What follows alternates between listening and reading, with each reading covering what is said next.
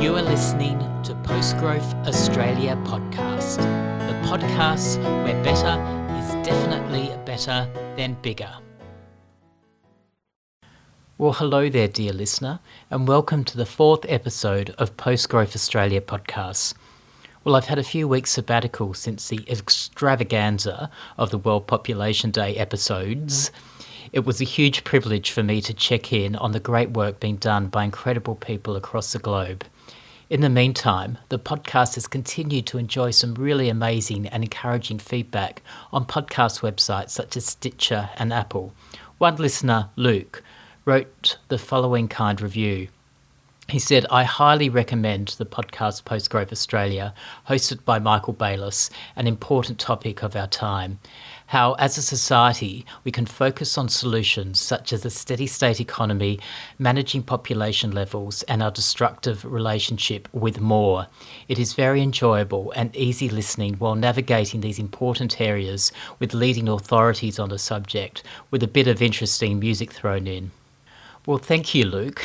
Just what the doctor ordered as I wake up in my hometown of Melbourne to an unprecedented 6 weeks of stage 4 COVID lockdown. And what has been most evident around the second wave pandemic in Melbourne for me is the degree to which this recent crisis escalated so quickly due to the deregulated, casualised nature of the Victorian economy. It is this very neoliberal outlook that has led to the lax security situation at quarantine hotels. It has led to the outcome that at-risk people continue to travel to work in order to make ends meet with the looming threat of losing their shifts and their livelihoods. The systematic disconnection between people, neighbours and place has resulted in some people engaging in behaviour that puts others at risk. The system we have created is evidently very brittle when it comes to a flexible response to a pandemic. And it's not like the pandemic was unanticipated either. Anyone who's been up to date with the science that links zoonotic disease outbreaks to the exploitation of the ecosystem, where that is through the decimation of ecosystems or the scale of factory farming, all a result of our growth-based society, many of us knew too well that a superbug was just around the corner. I myself have been vocal around this for years, and now that the inevitable has happened, I'm almost banking on my smugness and Cassandra complex to see me through these next 6 weeks of cabin fever. Yay. The pandemic is just another in a series of waves as we enter the decade of consequence from centuries of human-centric behaviour in which growth and expansion have been seen as good, with the rest of the biosphere seen as something either to be used or merely as a barrier to be shoved aside. Which is why I'm so honoured that my next interview is with the tireless Michelle Maloney, Director of the Australian Earth Laws Alliance, AILA, and the New Economy Network Australia, or NENA. Michelle brings her environmental law expertise into bringing people together to shape a new kind of economy and society which places humans in their rightful place as part of the ecosystem rather than separate and antagonistic to it. Now, I do apologise for the sound quality of the interview. The experts always warned me that the first few episodes will be shaky until you get used to the hardware. I've had a pretty good beginner's streak, actually, if I don't say so myself. However, the sound quality of my voice drops in and out shakily during my chat with Michelle. It's not the most fitting tribute to one of my favourite heroes. However, I've identified the problem, so hopefully none more of that tomfoolery in future. To start us off though, I'm going to play a song that serves as an elegy to environmental grief. The song's called Life on a Pier by Shock Octopus. Now, for those who know me, this is actually a song that I wrote myself for my own band. It is not normally my intention to use a podcast as a springboard for my own music. However, this song is actually enjoying some national promotion at the moment, so I thought it might be a fitting time and context to play it. So please sit back and enjoy the next half hour of PGAP.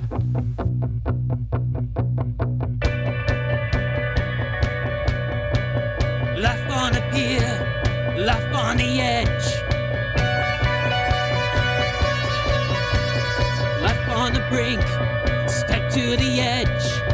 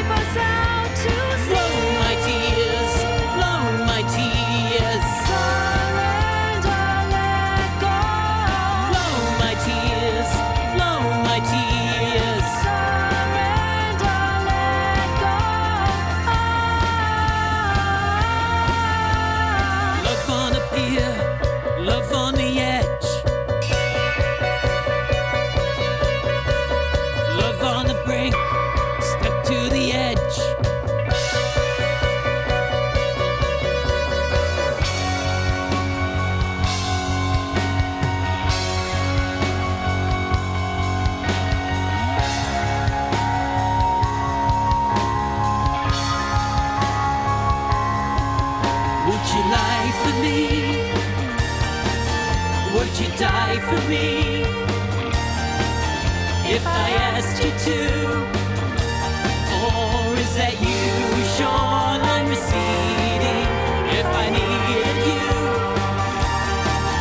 Could you see this through, with all hands on deck? Or is that you fading horizon?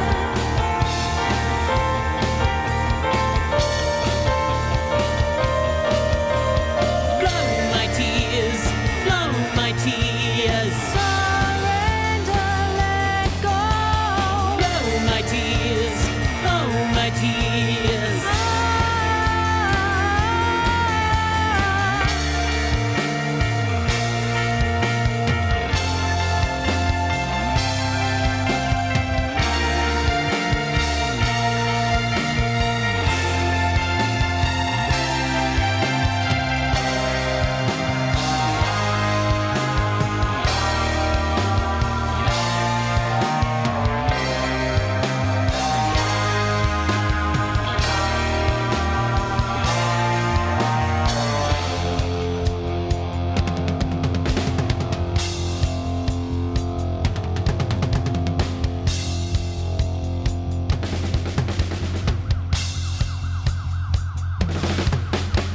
The piers creaking, the waterline creeping, a past life's attaching, a future life's waiting.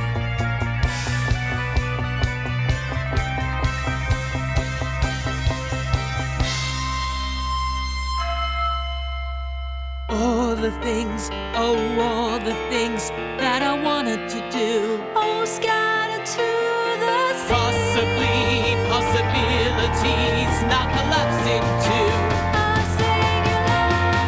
those who know better must shoulder the burden, whilst those heads stuck in sand with the shoreline receding. We'll cry Blow my tears, blow my tears.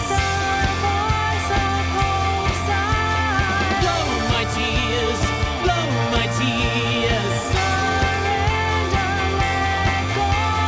Burn these years, burn these years.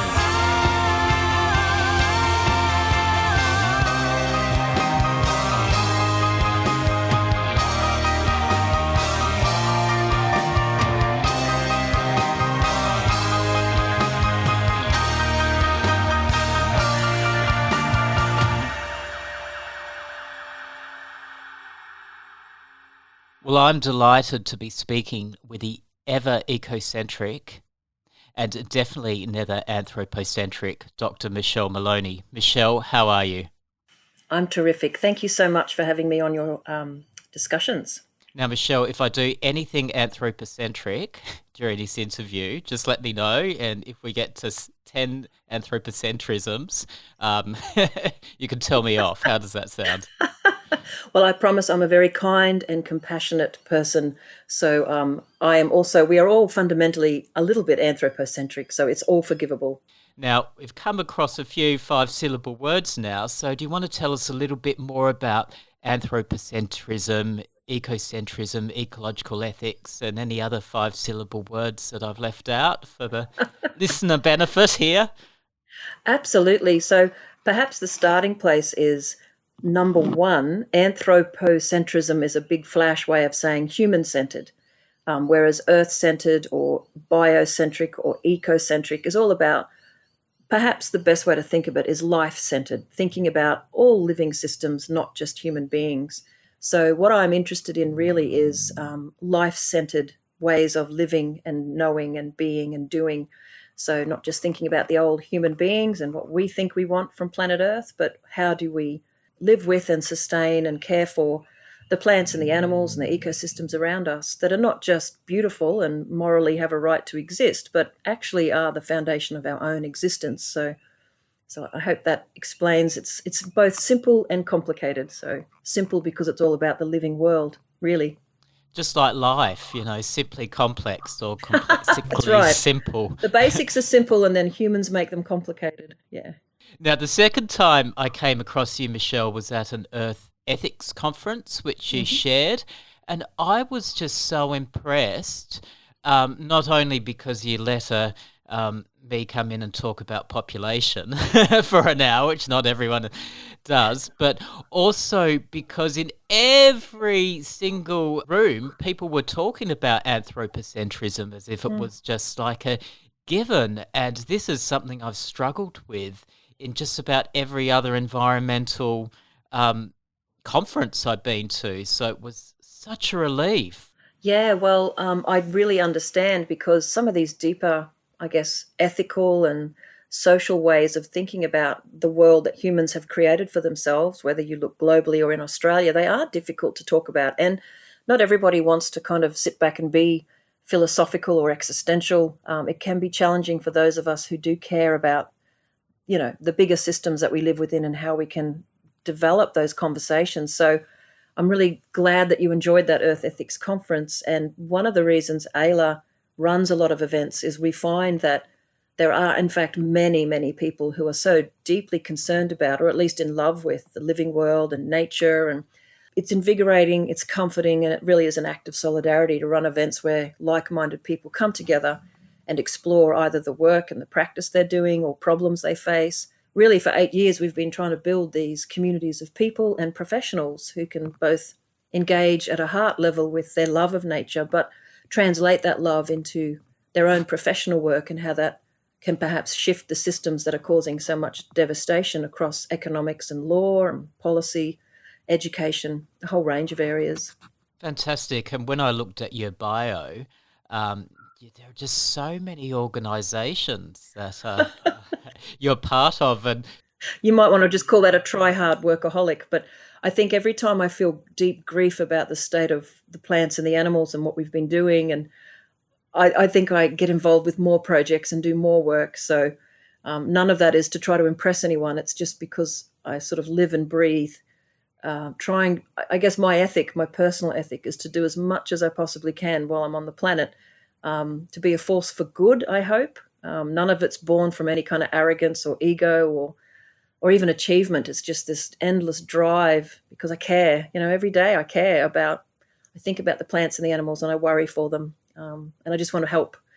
That's it, really. So I assume you have grief for the planet because I I have so certainly much do. grief. Yeah, thank you. That's kind. Yeah. So as well as Australian Earth Law Alliance, you're also director the New Economy Network Australia, or NENA. NENA seems to be pretty post-growthy by the looks of it. So given this is a Post-Growth Australia podcast, or PGAP, there we go, another acronym. Do you want to tell us a little bit more about NENA? Yeah, absolutely. And to tell the story of NENA, I should begin with the story of Ayla, because NENA, for me at least, was born from this interest in Earth-centred everything. So to give the quick version, the Australian Earth Laws Alliance, AILA, was created in 2012 by myself and a group of other environmental lawyers. It was inspired by Thomas Berry's work around Earth jurisprudence. Earth jurisprudence, and particularly his book called The Great Work, Our Way into the Future, is actually a really lovely, cohesive framework for thinking about what industrial societies have done to planet Earth.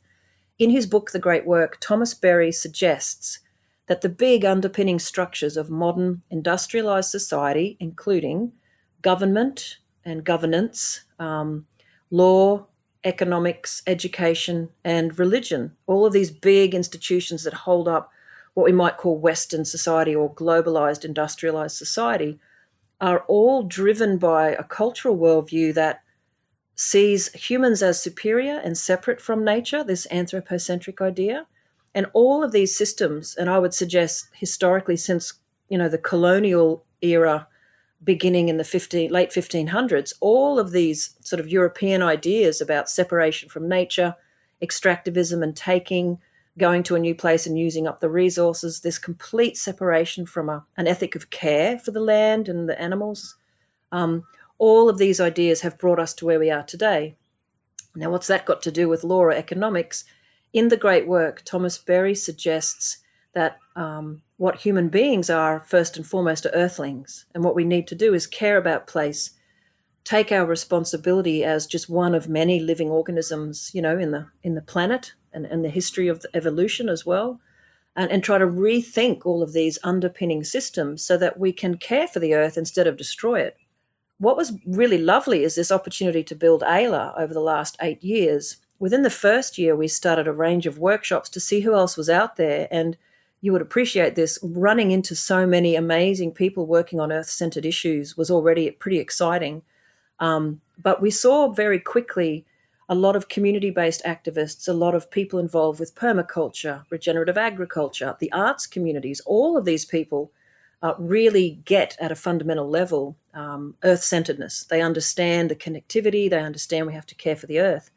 And very within the first year or so, we realized that the economy is a big chunk of the mindset, the culture of industrialized society. And in the end, by about 2014, a few of us were realizing that to take on the economic system, we really needed to build a bit of a civil society space for all of the great people already working on post-growth, degrowth, community economies, diverse economies, localization. There's just so many people out there.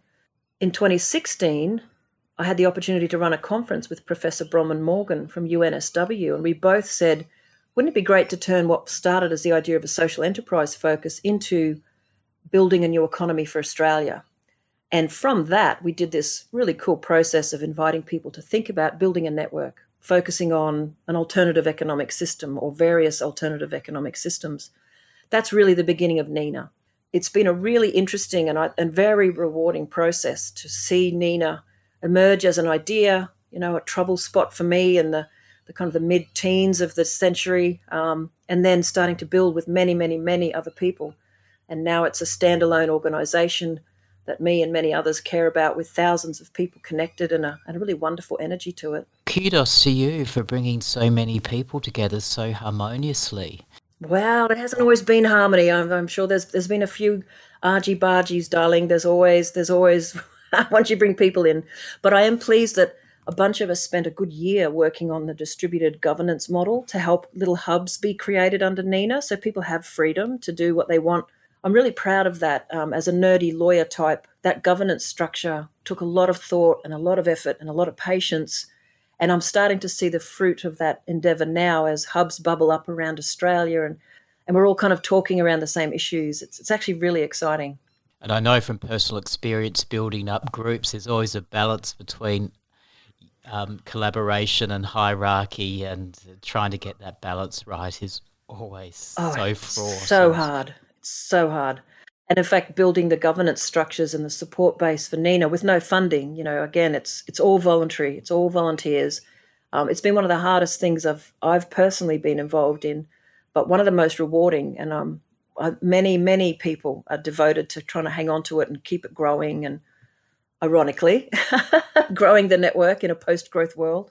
Michelle, can you tell me any things in your day-to-day life that are growing by size or numbers that you wish wouldn't grow so much? For example, a number of cars on the road, or... Yeah, well, certainly something I think should be less numerous is coal mines and large-scale extractivism generally. I'd like to see less logging, more sustainable replacements for paper, minerals and other things, but definitely a careful, compassionate reduction in fossil fuel extraction in this country would be a brilliant way to start a degrowth strategy, I think. So what do you tell to people who tell us that there are things like decoupling and substitution and technology and human cleverness so that we can keep on growing infinitely on a finite planet? Yeah, look, it's when you deal with people who for some reason think that technology will save us, I think it's interesting because I've been working on sustainability now for about 35 years, and it was harder to justify 30 years ago. But today, I think all you have to do is say, well, if technology was going to save us or make the world a better place, we wouldn't be living in a time with such climate changed scenarios with flooding and storms and bushfires and every other thing. So what do I say to people who think we can grow infinitely or that technology will save us? I'll say no. Human cleverness, technology, it's all part of the solution, but there's no single silver bullet, except we have to use less and develop regenerative, not extractivist ways of thinking and ways of operating our economy and our lives. So I think it's a conversation today that has an awful lot of ammunition, but like many ideologies, rational thought and conversation doesn't always change people's minds. And in fact, that comes back to why, to me, the New Economy Network is so important. It's not just about bringing people together and talking about the economy. It's about exciting opportunities and showing people a completely different way to think about the economy and different ways to operate so you can still have a lovely life and jobs and comfort and family. But we do it in such a way that is thoughtful, careful, and we select the kinds of economic activities we do that can fit within the capacity of the living world, not just bludgeon our way. And I often think of the colonial expansion of the Europe and the European powers from the 1600s as a classic example of extractivism. They ran out of resources in Europe, so they went off to other places and used up theirs. And now many of them are kind of looking to other planets. It's like it's a very different culture to think you can just keep using up and move on to the next thing. Versus, say, I work with a lot of Aboriginal colleagues and friends and professionals, and their big learning as a culture from what people like Mary Graham and other philosophers say is, they worked out that their giant continent was a finite place, and they worked out how to live within those spaces rather than move on and take other things. So it's a very different mindset, I guess. Indeed, and I know that so many people are also scared of change and what living in a post-growth world would be like. So part of this series is asking experts such as yourself to give a snapshot of what a day-to-day life in a post-growth world might look like. I also always wonder, will I go out and go to the local market to buy food and go to work, or will I be dining on Warrigal greens and Jerusalem artichokes in my garden instead? Like, what does a day-to-day life look like that is ecocentric and post-growthy? And well, it's interesting because I think COVID has given us some insights into what it looks like to not travel as much, go out as much, use as much. And I think it's given us some insights into how the little things become much more important. And on a day-to-day basis, a simpler life means less overindulgence in fossil fuel consumption, less overindulgence in shopping and consumption of material objects, etc. But it also means more time to be at home, to be with family, to slow down, to water the garden. It's a slower, more pleasant lifestyle. However, I think in the big picture, and a lot of work has been done on this, degrowth is much more than just a sort of simple slowing down. It is, but it's also about a significant change in the structures that we have in place. Like, to do it effectively, and Sam Alexander's written some excellent articles on this, to really think about a society and to support an entire social system that could slow down, be more earth-centered and use less, we actually have to work together. It's not just about what we do at home on our own. It's how do we have governments or collectives or communities who can say, we're going to share this stuff. We don't have to all own a lawnmower. How do we change the transport system? How do we change the food system so that we're not walking into a grocery store that has just transported food that was grown nearby? I heard folks in Townsville at a New Economy Symposium really concerned that there were food stocks being grown nearby that were transported all the way to Brisbane, then all the way back again to a Woolies or a Coles in Townsville. So to me, my ideal world would be waking up in the morning, knowing that anything I went to eat and anything I went to wear was actually made somewhere locally, made from sustainable regenerative stuff, whether it's hemp, knowing that I could do a whole range of things with less impact on the living world. And I think for me, the big marker is definitely, yes, human-centered, slower lifestyle, more family, more friends, but also more biodiversity. And this is where I'm always interested in how do we rethink the way we live in urban environments? How do we stop the desperate isolation that many families feel in their little nuclear family in a house? Why can't we redesign our society so we have communal gardens, so that we go back to a different way of putting our houses together. To me, what I would love, my dream would be to wake up in every single bioregion, and there's 89 of them in Australia, is thriving with biodiversity. Human settlements and impacts are mostly within the productive capacity of that local place, and that we're all able to have a fair, just, and simpler lifestyle. So it's a complex conversation between the systems change we need and the day-to-day life that we could live. And I'm personally still optimistic that we do have enough creativity and incredible people across the Earth Laws Network, across the NINA network. I'm inspired every day by the commitment people have to doing the right thing, doing the regenerative thing, and making the world somewhere where everybody can live, not just a select few.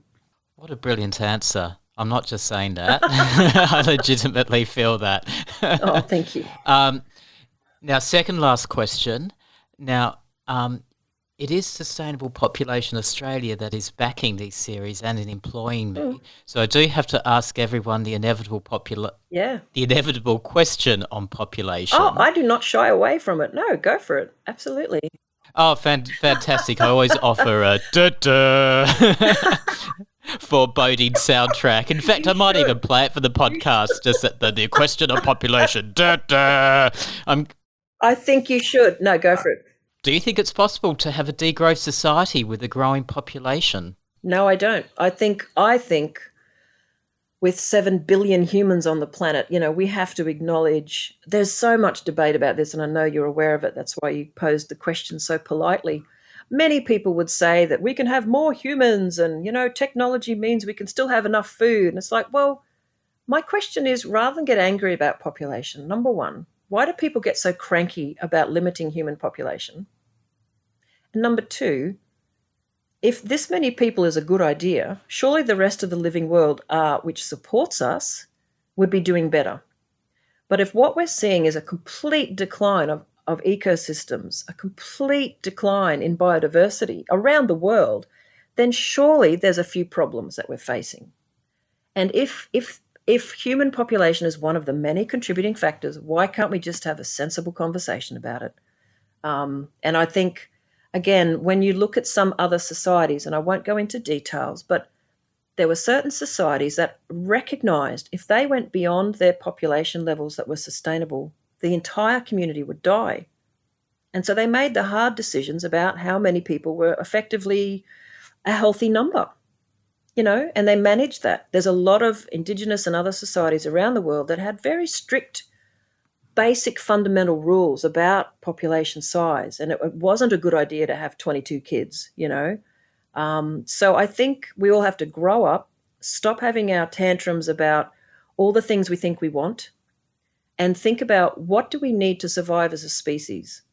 And what we need to survive as a species is, in fact, healthy biodiversity, healthy soils, a flourishing ecological system. And we cannot do that if the only species left are humans and the domestic stock that are flourishing. And, you've only got to see the basic graphs that show the biomass that's changed. I can't remember the details, but say 300 years ago, you see this pie graph where animals in the wild were like, I don't know, half or 3/4, and people with a small amount. Now, when you look at that pie, you see people and cattle and sheep and everything that we grow for us to eat have taken over this phenomenal amount of the biomass, so life on Earth. And the wild is this small slither. So to me, I do think we can have sensible conversations about population. Australia has been riddled with, since the early days of colonisation through to the White Australia policy, we're riddled with racist undertones to any conversation about population, but that doesn't mean we don't have them.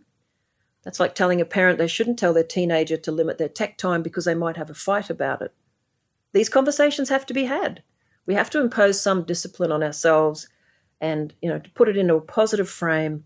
Wouldn't it be lovely if we could live and wake up every day knowing the decisions we were making, the stuff we were using was in fact sustainable, and, our structures were supporting healthy communities and healthy lifestyles, not just letting us all run rampant like spoilt 2-year-olds. I think it's time for a little bit of growing up and a little bit of discipline, but still a lot of fun and creativity. But not everyone, not everyone wants to hear that message, I know. But I'm totally up for it. I'll have that discussion. Well, thank you for being so open to that. Indeed, I was interviewed yesterday on 3CR, and the interviewer, we were talking about population as we were talking about the PGAP podcast series, and she said she felt herself physically contracting during a conversation. Like it's just, it's such a charged topic that has a physiological response to people, and I feel that it's, a bit of a role of myself and these series to not only explore everyone's ideas on post-growth, but also everyone's ideas on population, and just to air it out a bit. Absolutely. And I think it's hard for people because of, as I say, there's when we talk about natural population growth, meaning the people who are already here, and then when we talk about immigration, I think if you apply compassion to the state of the planet and remember, maybe the ecocentric way is the best way to talk about population. What right do human beings have to take up so much space that the rest of the living world will suffer and disappear, because that will be ultimately our total destruction as well. And if people don't understand that, then we obviously need to have conversations about it. I'm not saying I know the answers. I'm not saying I know the magic number, but I do think having those conversations and respecting the wombats, the numbats, the centipedes, the butcher birds, the magpies, koalas, possums, it's more than just people. And maybe that's why the population conversation upsets folk, because they actually have to look at themselves and go, oh dear, what do we think about this?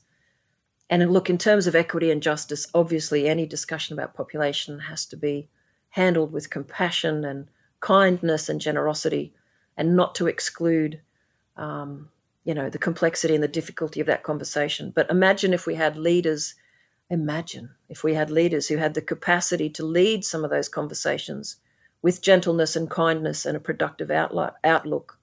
I think we'd have a very different society, actually. So I keep imagining that too, and crossing my fingers, crossing everything. So we're running out of time. I am so sorry. It was a fantastic conversation, at least from my perspective. I've enjoyed it too. I don't want to make any assumptions for you, Michelle. But if the listener feels inspired by what they've heard, and inspired, I think they should.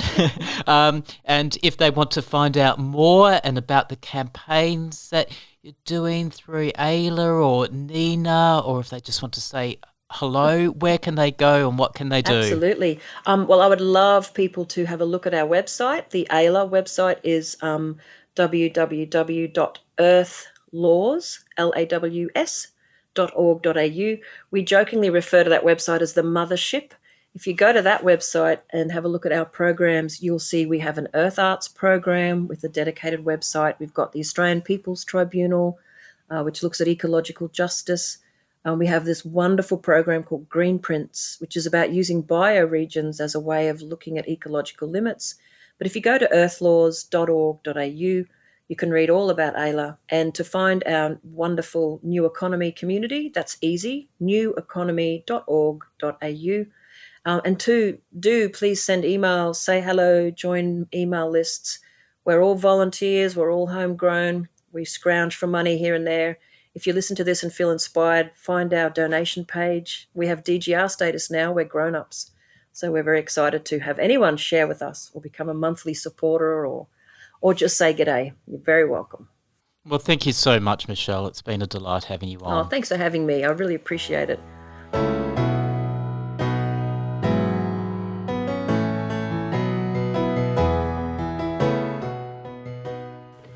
Well, here we are at the end of another episode of Post Growth Australia podcast, or PGAP.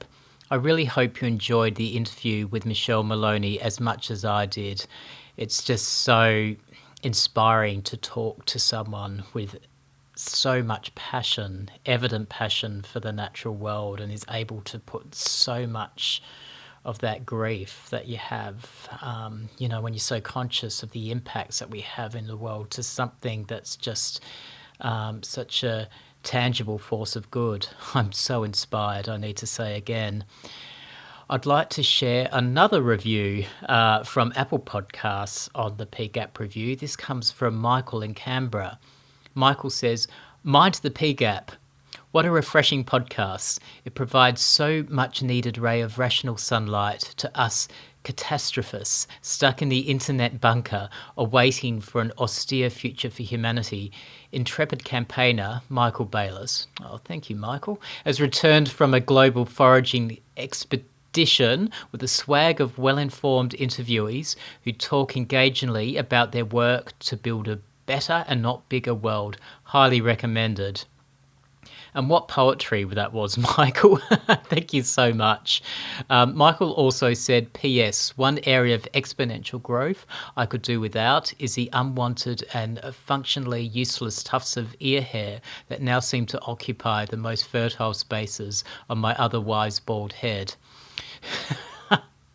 That's probably the most hilarious response I've got, actually, so far to the question, what is something in your life that you're glad is the size it is and you're happy that it's not bigger, or what's something in your life that's got bigger and you wish it was smaller? So thank you, Michael. And if any of you want to share bits of your life that fall into that question, please feel free to email me anytime at media@population.org.au.